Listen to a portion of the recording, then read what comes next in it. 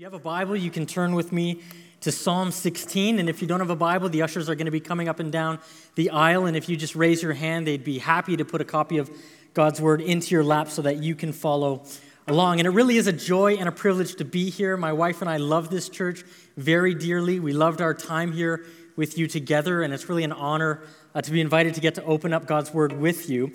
And based on the weather this week, I'm thinking next time, instead of me flying here, we should just have all you fly to me in Hawaii, and we can have a service in the nice Hawaiian sun on the Hawaiian sand, looking out on the Hawaiian ocean, and it would be wonderful. Now, a couple of years ago, some of my friends and I finished our exams a little bit early, and so we decided to take advantage of the snow and drive up north to spend a weekend at a ski resort. And so we pack up our stuff, we pile into the car, and we begin our trek up north. And everything's going great. The car is warm, the conversation is flowing, the snacks are being passed around, the music is loud, but as we're driving, a snowstorm begins to descend. And at first it's light, but as we continue driving, it gets heavier and heavier, and so the snow begins to pile. And as it begins to pile on the road, the traffic begins to pile on the highway. And so one of my friends, there's always one of them in the car, was thinking, I could kind of find out an alternate route. We can kind of not obey the GPS here. And so he convinces all of us to get off the highway, to take the next exit, and to find an alternative route. And he was absolutely right. On the side road, there was no traffic, but there's also no lights. There was also no barriers for the wind, and there was no cars patting down the snow to make these makeshift lanes for us. And so as we're driving, the conversation kind of dies down. The music kind of gets turned down. The snacks aren't being passed along anymore as we're looking out at the front windshield, and minute by minute, we cannot see in front of us. The snow is coming down so hard, we can only see a few feet in front of us. We don't want to pick up speed in case we slide into the ditch, and we don't want to slow down in case we spin out the tires and get stuck. So at this point, I'm kind of making mental calculations. I'm thinking, we have half a bag of Doritos and like 3 Cheetos, and we got 4 grown men in this car. So I got to distract everybody. I got to grab the snacks, and I got to make my way out the car, grab my ski stuff, and ski to safety because we aren't going to make it. But all of a sudden, there's a faint and indiscriminate glow on the horizon, and we realize it's not coming from the headlights. It's not the headlights blowing into the snow. And moment by moment, we get closer. It gets brighter and brighter, and as we come to figure out what it is, our hearts are filled with indescribable joy as we see the heavenly, bright, golden glow of McDonald's arches. We've made it to the land flowing with Big Mac sauce, French fries, and junior chickens. And so in the middle of this storm, in the middle of nowhere, we find refuge in this McDonald's. And so we drift our way into the parking lot. And to this day, I don't think I've ever had a Big Mac meal and junior chicken that tasted so sweet. But this is like our lives, isn't it? We're going along, everything's going fine, everything's going well even.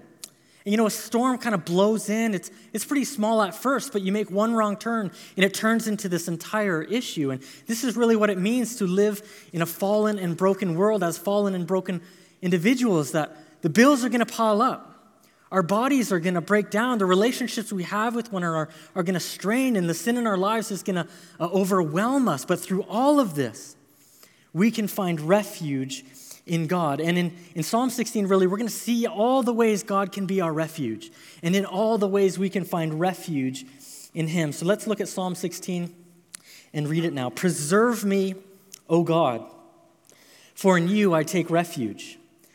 I say to the Lord, you are my Lord. I have no good apart from you. As for the saints in the land, they are the excellent ones in whom is all my delight. The sorrows of those who run after another god shall multiply. Their drink offerings of blood I will not pour out or take their name on my lips. The Lord is my chosen portion and my cup. You hold my lot. The lines have fallen for me in pleasant places. Indeed, I have a beautiful inheritance. I bless the Lord who gives me counsel. In the night also my heart instructs me. I have set the Lord always before me. Because he is at my right hand, I shall not be shaken. Therefore, my heart is glad, and my whole being rejoices, and my flesh also dwells secure. For you will not abandon my soul to Sheol, or let your Holy One see corruption. You make known to me the path of life. In your presence there is fullness of joy. At your right hand are pleasures forevermore. And so as we study this text, I want us in our minds to have this one major heading. We can find refuge in God. We can find refuge in God. And really, if you only take one thing away from this message, it's this. We can find refuge in God. Notice with me in verse 1, David writes, "Preserve me, O God, for in you I take refuge." So David begins this psalm with this desperate plea, this desperate petition, this desperate prayer. Preserve me, O God. He's crying out to God.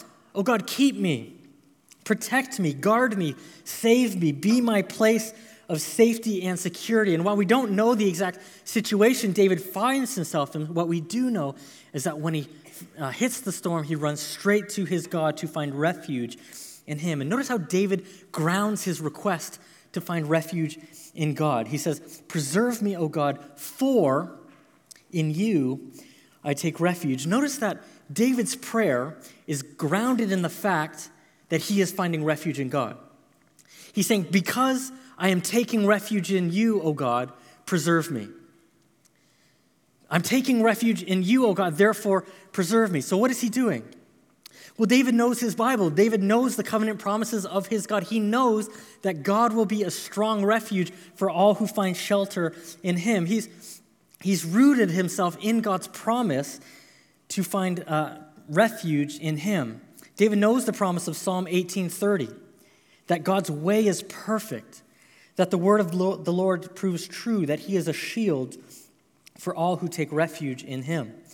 David knows the promise of Psalm 91:4, that God will cover him with his feathers, and under his wings he will find refuge, that his faithfulness is a shield and a buckler. And so David here stands on the promise of God by faith and trusts him to be a shield and a refuge for all those who find their safety in him. And this is exactly what we need to do in times of distress.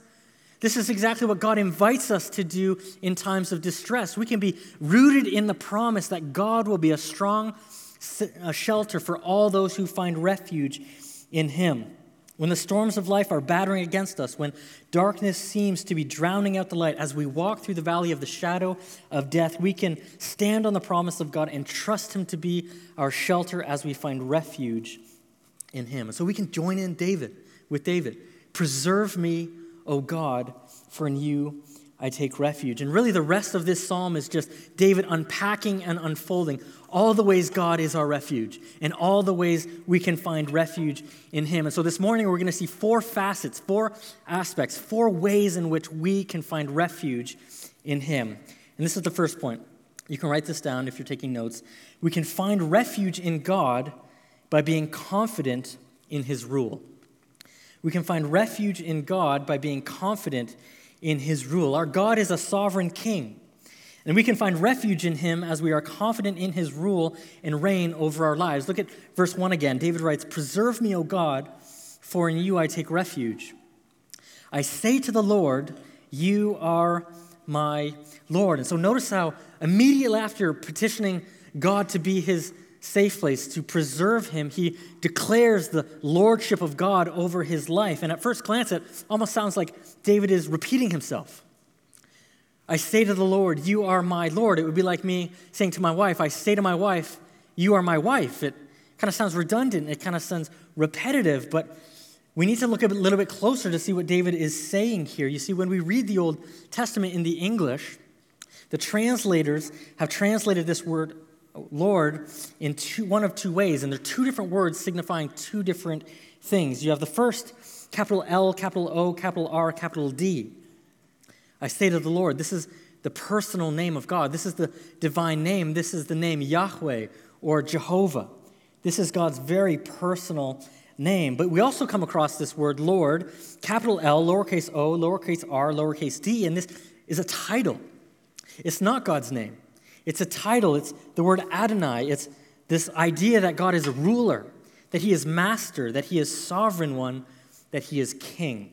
And so what David here is saying in this psalm is, I say to Yahweh, You are my Adonai. And really there's so much comfort and confidence that we can draw on in this very short verse. In these 8 words, we can squeeze it and get all the juice to find comfort in our God. You see, centuries before David is finding refuge in God, God is calling Moses to be his messenger, and he appears to him in the burning bush as Moses is keeping the flock. And so the scene unfolds, and God calls him to be his messenger. And Moses, not too thrilled about this new calling on his life, he asks God, who can I tell the people is sending me?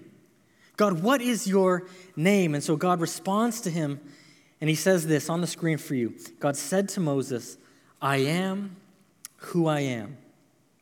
And he said, say this to the people of Israel, the I am has sent you. God also said to Moses, the Lord, the God of your fathers, the God of Abraham, the God of Isaac, and the God of Jacob has sent you. This is my name forever, and thus I am to be remembered throughout all generations. And so on the request of Moses, God reveals his name, the I am, Yahweh, the covenant God of Abraham, Isaac, and Jacob. And this name is then used over 5,000 times in the Old Testament. And here in the context of Exodus 3, it's used to connote his covenant faithfulness. That God is faithful to his covenant, that he has been faithful to his covenant with Abraham, he has been faithful to his covenant with Isaac and with Jacob, and he will be faithful to his covenant to the people of Israel to redeem them from their bondage. But as we look and as we see how the Old Testament unfolds and unpacks the meaning and significance of this name, we'll see that not only does it connote covenant faithfulness, but on an even deeper level, it connotes utter self-sufficiency and the uniqueness of God as the one true and living God. It connotes that God is uncreated and eternal. He is who he is without beginning or end. He does not come into being or go out of being, but simply is. From everlasting to everlasting, he is God. All other things, not God, are brought into being from God, by God, who alone is the fountain of all being, of whom, through whom, and to whom are all things. The divine name connotes that God is uncreated and eternal, but it also connotes that God is independent and all-sufficient. God is independent and all-sufficient. The great I am is not dependent on anyone or anything to be who he is or what he does. He exists in and of himself without any need or lack. He is absolutely sufficient in and of himself, not deriving any aspect of his being from outside himself. And based on the fact that he is uncreated, he is eternal, he is independent, he is all-sufficient, he is utterly unique. His transcendent majesty, power, and glory is like no other. This is the God who is. This is the great I am. And so this is the God David is appealing to. David's not appealing to some generic deity, some higher power. No, he is appealing to Yahweh, the covenant-keeping God of Abraham, Isaac, and Jacob, the one who is uncreated, who is eternal, who is all-powerful, who is independent, all-sufficient. This is the God he appeals to as his Adonai, and this is the same God we can appeal to in our time of refuge. This is the God we can find refuge in.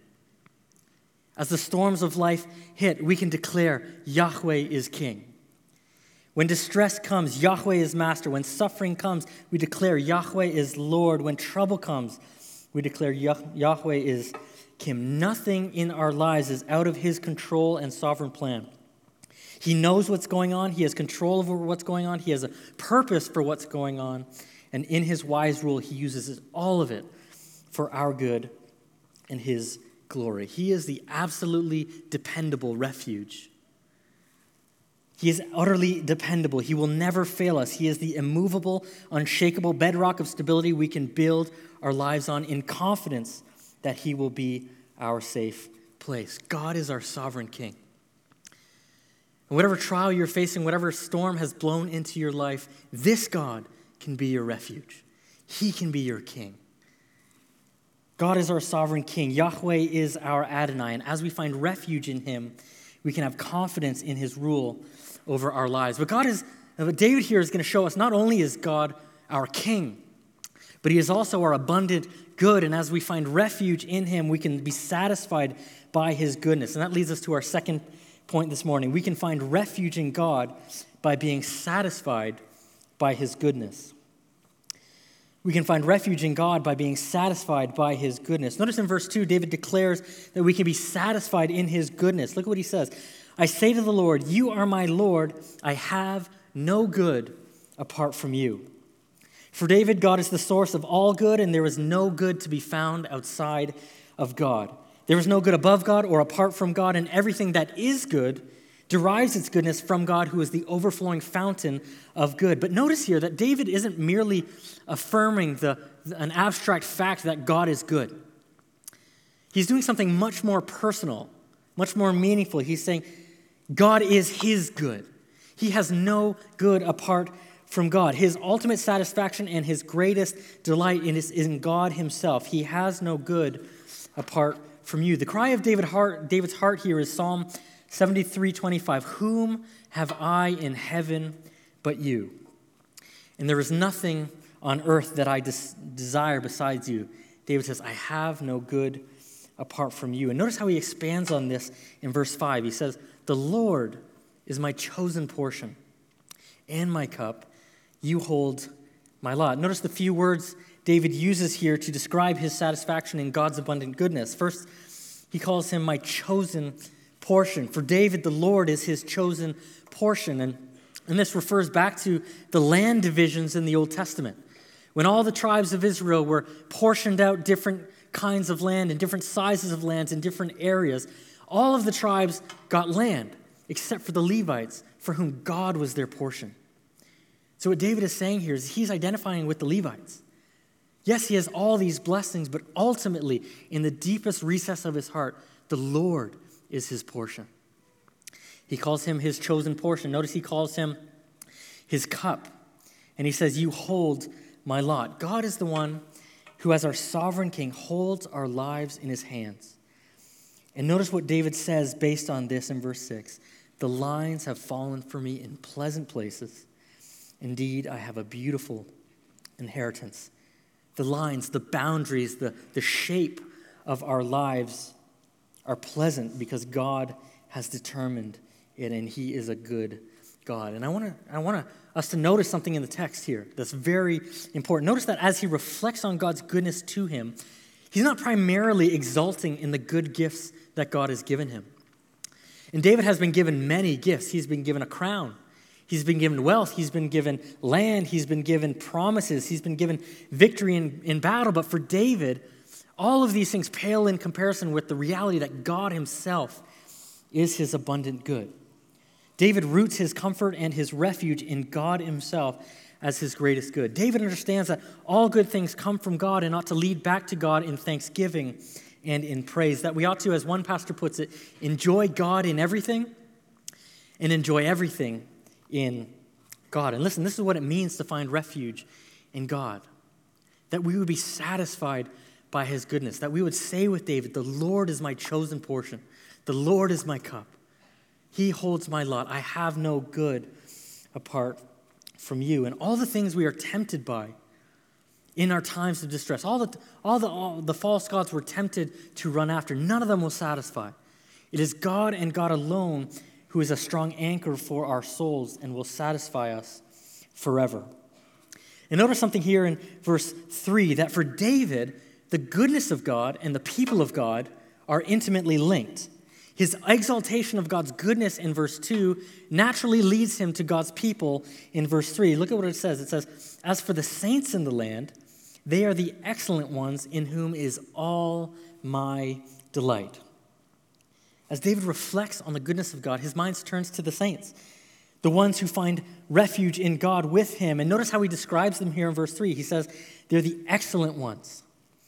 This is a description of nobility. It could be translated noble ones or even glorious ones. It has this idea of splendor and majesty. David is not unaware that God often chooses the lowly and the humble. He's not unaware that Israel is not the most mighty nation, that the people of God are not the strongest or the wisest or even the most just. But notice, with eyes of faith, looking out onto the people of God, he calls them the excellent ones. They are glorious. They are filled with nobility and splendor and majesty. And because he views the saints this way, he can say in verse 3, They are the excellent ones in whom is all my delight. And listen, there is no version of delighting in God that does not include delighting in the saints. There is no version of delighting in God that does not include delighting in the saints. We should have this mentality. We should see the people of God in this way, that as we look out at one another, we can say with David, these are the excellent ones. These are the glorious ones. These are the noble ones in whom is all my delight. And so David here is challenging us that this would be our view, that we would delight in the saints. And as we delight in the saints, they would point us back to God and grow our love for God even more. There is no version of delighting in God that does not include delighting in his people. And notice in verse 4, David now contrasts these saints with people who find their refuge in false gods. He says, the sorrow of those who run after another god shall multiply. Their drink offerings of blood I will not pour out, nor take their name on my lips. And so David here presents us with a kind of spiritual law.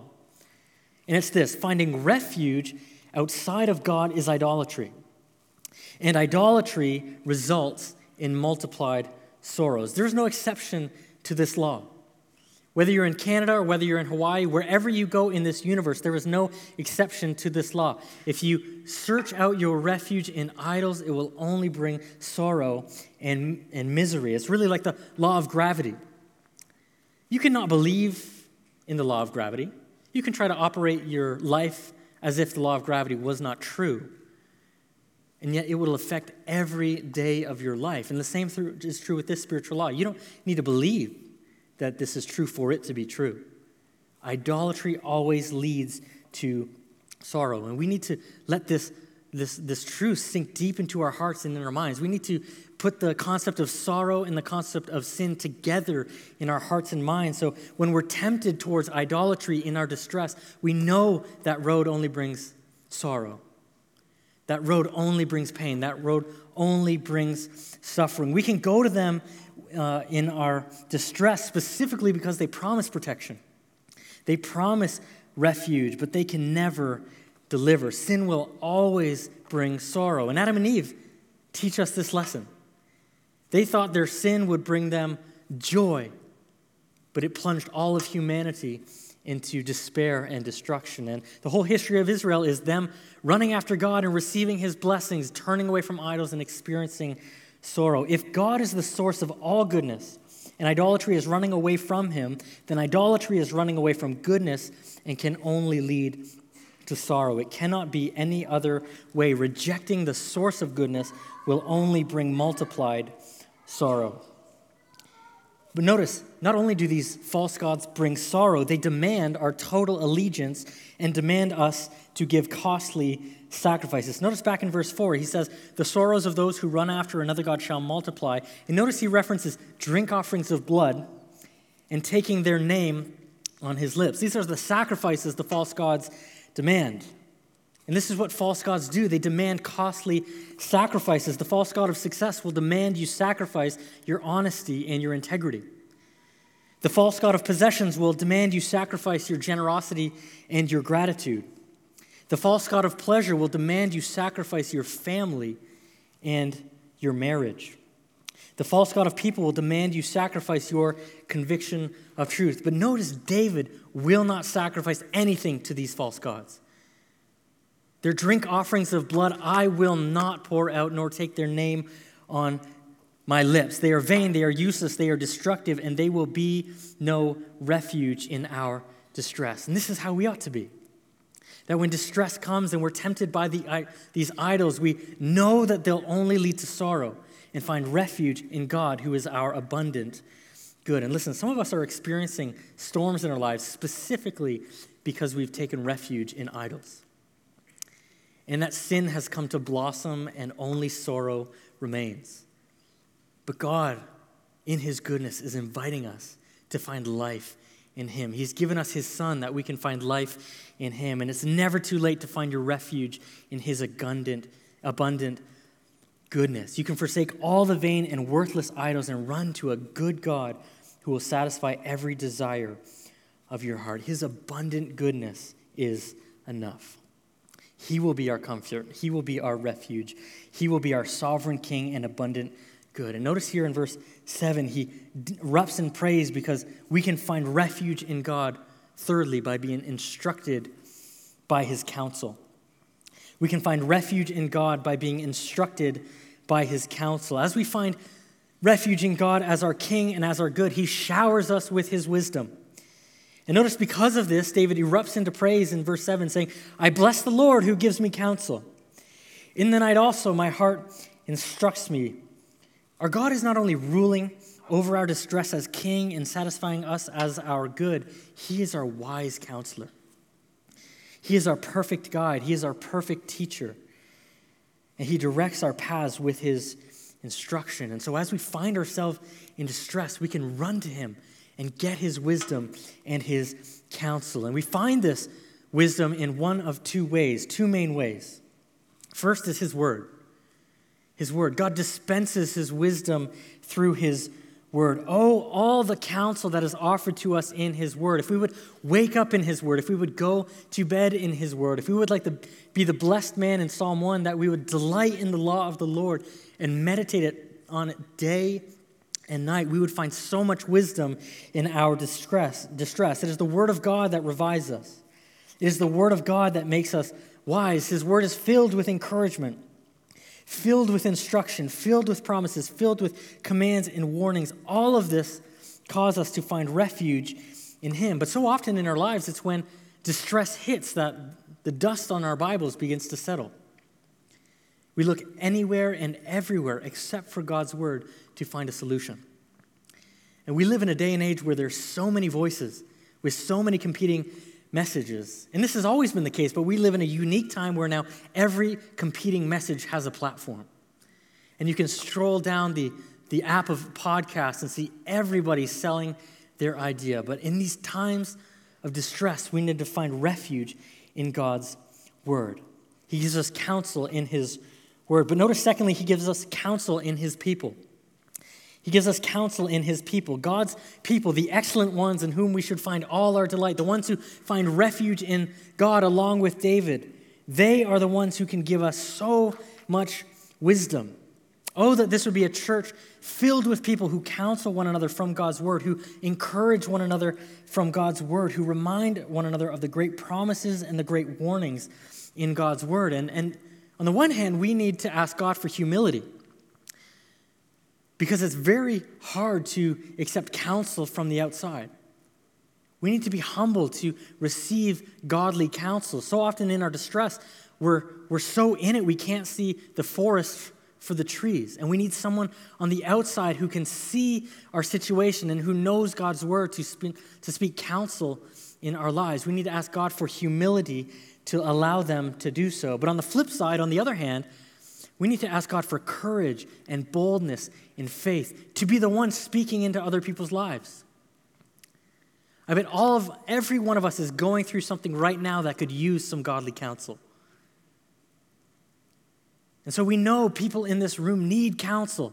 People in our small groups need counsel. People in the ministries we serve in need counsel. Would we pray that God would give us courage and faith to speak into their lives, to give godly counsel? And in verse 7 here, we're given a beautiful description of this quiet trust David has in God's instruction. Notice it says, I bless the Lord who gives me counsel. In the night also my heart instructs me. I love the Psalms because they're so realistic. Notice here that David is awake at night. This distress that we don't know what it is exactly, this distress is keeping him up at night. But notice that while this distress is taking David away from sleep, it's not a fretful and frightened tossing and turning. It's a calm, confident rest in which his heart instructs him in the counsel of the Lord as he lies on his bed. And notice that David's confidence only grows in God as he contemplates God's presence in verse 8. He says, I've set the Lord always before me. Because he is at my right hand, I shall not be shaken. God does not simply dispense his wisdom from a distance. No, he enters into our struggle as our very present counselor. and he will never leave or forsake us. He is present with us. Notice the language David uses. He is at my right hand. This is where God is. He is present with us. He is before us. He is at our right hand. And the imagery here is that of a soldier in battle who has his sword in his right hand and his shield in his left. And he has to be absolutely confident that the person to his right, whose shield is at the left, will protect his flank, will give him protection and security. And David is saying that is where God is for you. And as a sovereign king, he will protect us, and we can declare with confidence, I shall not be shaken. God is with us. He will never leave us nor forsake us. He is a very present help in trouble. And this is the confidence we can have as we find refuge in him. He is our sovereign king. He is our abundant good, and he is our very present counselor. We can have confidence in his rule, be satisfied by his goodness, and be instructed by his wisdom as he is present with us at our right hand. And now David, as he reflects on all that God is to him as refuge, he draws this psalm to a close, filled with hope of a God who will deliver him from his distress. And that leads us to our fourth and final point. We can find refuge in God by being hopeful in his deliverance. Hopeful in his deliverance. Because of all these realities that David has described who God is, because we can find refuge in God as our king and as our good and as our counselor, the result for David is an explosion of joy in his heart. Look at verse 9. He says, therefore. And so he's drawing a conclusion based on everything I have just said. Therefore, my heart is glad, and my whole being rejoices. My flesh also dwells secure. For you will not abandon my soul to Sheol or let your Holy One see corruption. You make known to me the path of life. In your presence is fullness of joy, and at your right hand are pleasures forevermore. Notice the language David uses here. He says, my heart is glad. My whole being rejoices. My flesh dwells secure. Notice the change in his tone from verse 1 to verse 9. A desperate cry, preserve me, O God, to now saying, therefore my heart is glad, my whole being rejoices, my flesh also dwells secure. Because of all who God is for him as his refuge, an incredible gladness and incredible joy and security flow into his heart and onto his lips. And so we need to understand here the flow of David's thought. The present joy of verse 9 is a conclusion drawn from all the declarations of who God is for us as our refuge in verses 1 through 8. And so he can have joy in the present moment, because of all who God is for him as refuge. But notice there's a second grounding for this joy. It's grounded also in the fact that he is certain, absolutely certain of God's deliverance from death into life and joy. It begins with therefore, and in the middle there's a for, a grounding. He's saying, because God is my refuge in life, as my king and as my good and as my counselor, and because of this great hope I have to be delivered from the grave into full and final joy, I can be filled today with gladness. I can be filled today with joy. I can be filled today with security. Listen, God does not just protect his people all throughout their life, only to abandon them at their moment of greatest need. When the great enemies of sin and death are coming to destroy, God does not abandon us. No, in both life and death, God will be our refuge. And so in distress, big or small, whether it's an issue at work, an issue in your marriage, or death is looming, God can be our refuge. We can be filled with hope in a God who delivers. And notice the contrast in verse 10 of what God delivers us from to what he delivers us to. He says, for you will not abandon my soul to Sheol, that is the place of the dead, or let your Holy One see corruption. You make known to me the path of life. In your presence is fullness of joy, and at your right hand are pleasures forevermore. Our great hope is that God will deliver us from the grave and lead us to this path of life. And notice that the joy described here on the path of life, it's a joy that is full and that is lasting. Notice he describes it, in your presence is fullness of joy. This joy is full. There can't be any more joy. It's full. It's overflowing. It cannot be diminished. And some of us are thinking, well, maybe the joy is full, but maybe it's short in duration. Maybe this joy can only be mine for but a moment. But notice what he says. At your right hand are pleasures forevermore. This joy is not only full, it is lasting. It is everlasting. It is final. It is eternal. It cannot be lost.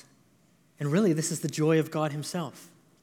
Some of us have an idea that God is in heaven miserable, cranky, a miser. But God is sitting on his throne filled with joy. In the eternal life of Father, Son, and Holy Spirit, he is filled with indescribable joy. And that is the joy that is offered to us on the path of life.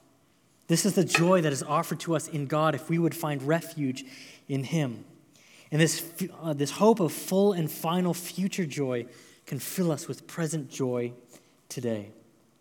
This is our great hope, that we can look forward to comfort and confidence in the midst of our distress. If God is our refuge, we will be delivered from this world of pain and sorrow into the world of everlasting joy. And so David, at the end of the song, exults in all that God is for him.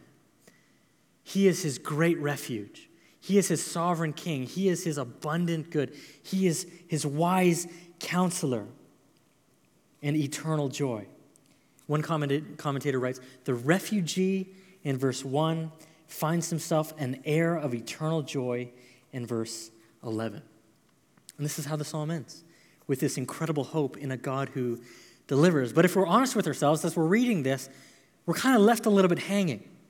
There's a little bit of a cliffhanger because for all his exaltation in God, David is dead. David's body is in the grave. And not only is David dead, but David's sons are dead. And David's grandsons are dead. And all throughout the history of Israel, as century after century goes by, he remains in the grave.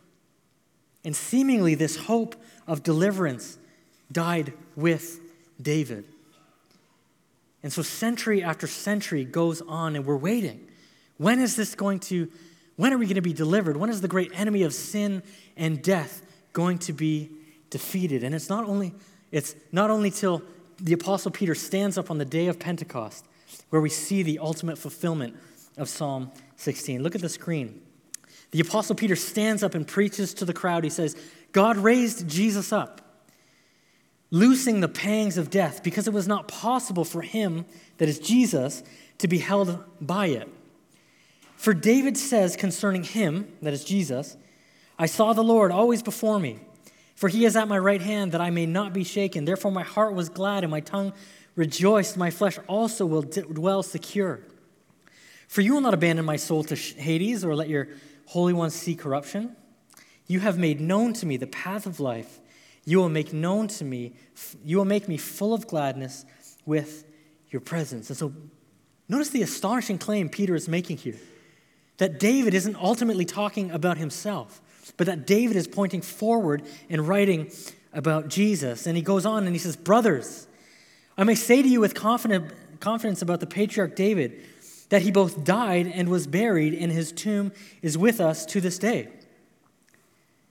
Being therefore a prophet, and knowing that God had sworn an oath to him that he would set one of his descendants on his throne, he foresaw and spoke about the resurrection of Christ, that he was not abandoned to Hades, nor did his flesh see corruption.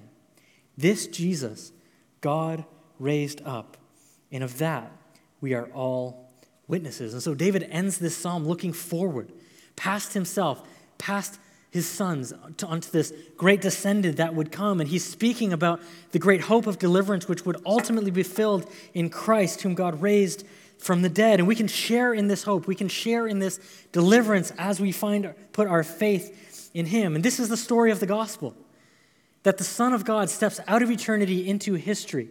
He is born of the Virgin Mary into the line of David, and he lives a perfect life, and he goes to the cross to destroy our great enemies of sin and of death. And after 3 days in the grave, he rises again, victorious to newness of life. And all those who put their faith in Christ will be delivered from the great enemy of sin and death. This Davidic Messiah is our hope. It is in Christ and in Christ alone our hope is found. It is only through Christ that we can find refuge in God. This risen Christ is our Lord, is our good, is our wisdom, is our deliverance. Everything that is promised in Psalm 16 finds its yes and amen in Christ alone. It's only because God raised Jesus from the dead that we can find hope in deliverance. Christ is our safety. He is our protection. He is our shelter. He is our refuge. And we can have confidence in Christ as he is seated on his heavenly throne at the right hand of the Father with all authority on heaven and on earth. We can be satisfied in the goodness of Christ as he is the ultimate expression of God's goodness to us. We can be instructed by his counsel as all the treasures of knowledge and wisdom are hidden in him. And we can be hopeful in his deliverance as the great Messiah who slays the dragon of sin and death and stands victorious in the place of all those who trust in him. Everything that David is exulting in God for in Psalm 16 is fulfilled in Christ. So I pray that you would lay hold of Christ, that in the storms of life you would lay hold of him as your great refuge, that you would see him as your great king, that you would be satisfied by his goodness, that you would be instructed by his counsel, and that you would find hope in the deliverance that is promised for all who put their faith in him. Let's pray. And so, Father, we come before you thankful that you promise to be a refuge for all those who find their shelter in you. And God, that you are a sovereign king. There is nothing that can happen to us that is outside of your control. And God, that you can satisfy us in your goodness. You can counsel us with your wisdom, and that each and every one of us has an unshakable hope that you will deliver us to life, to joy, to everlasting, in your everlasting presence. And we pray these things in Jesus' name. Amen.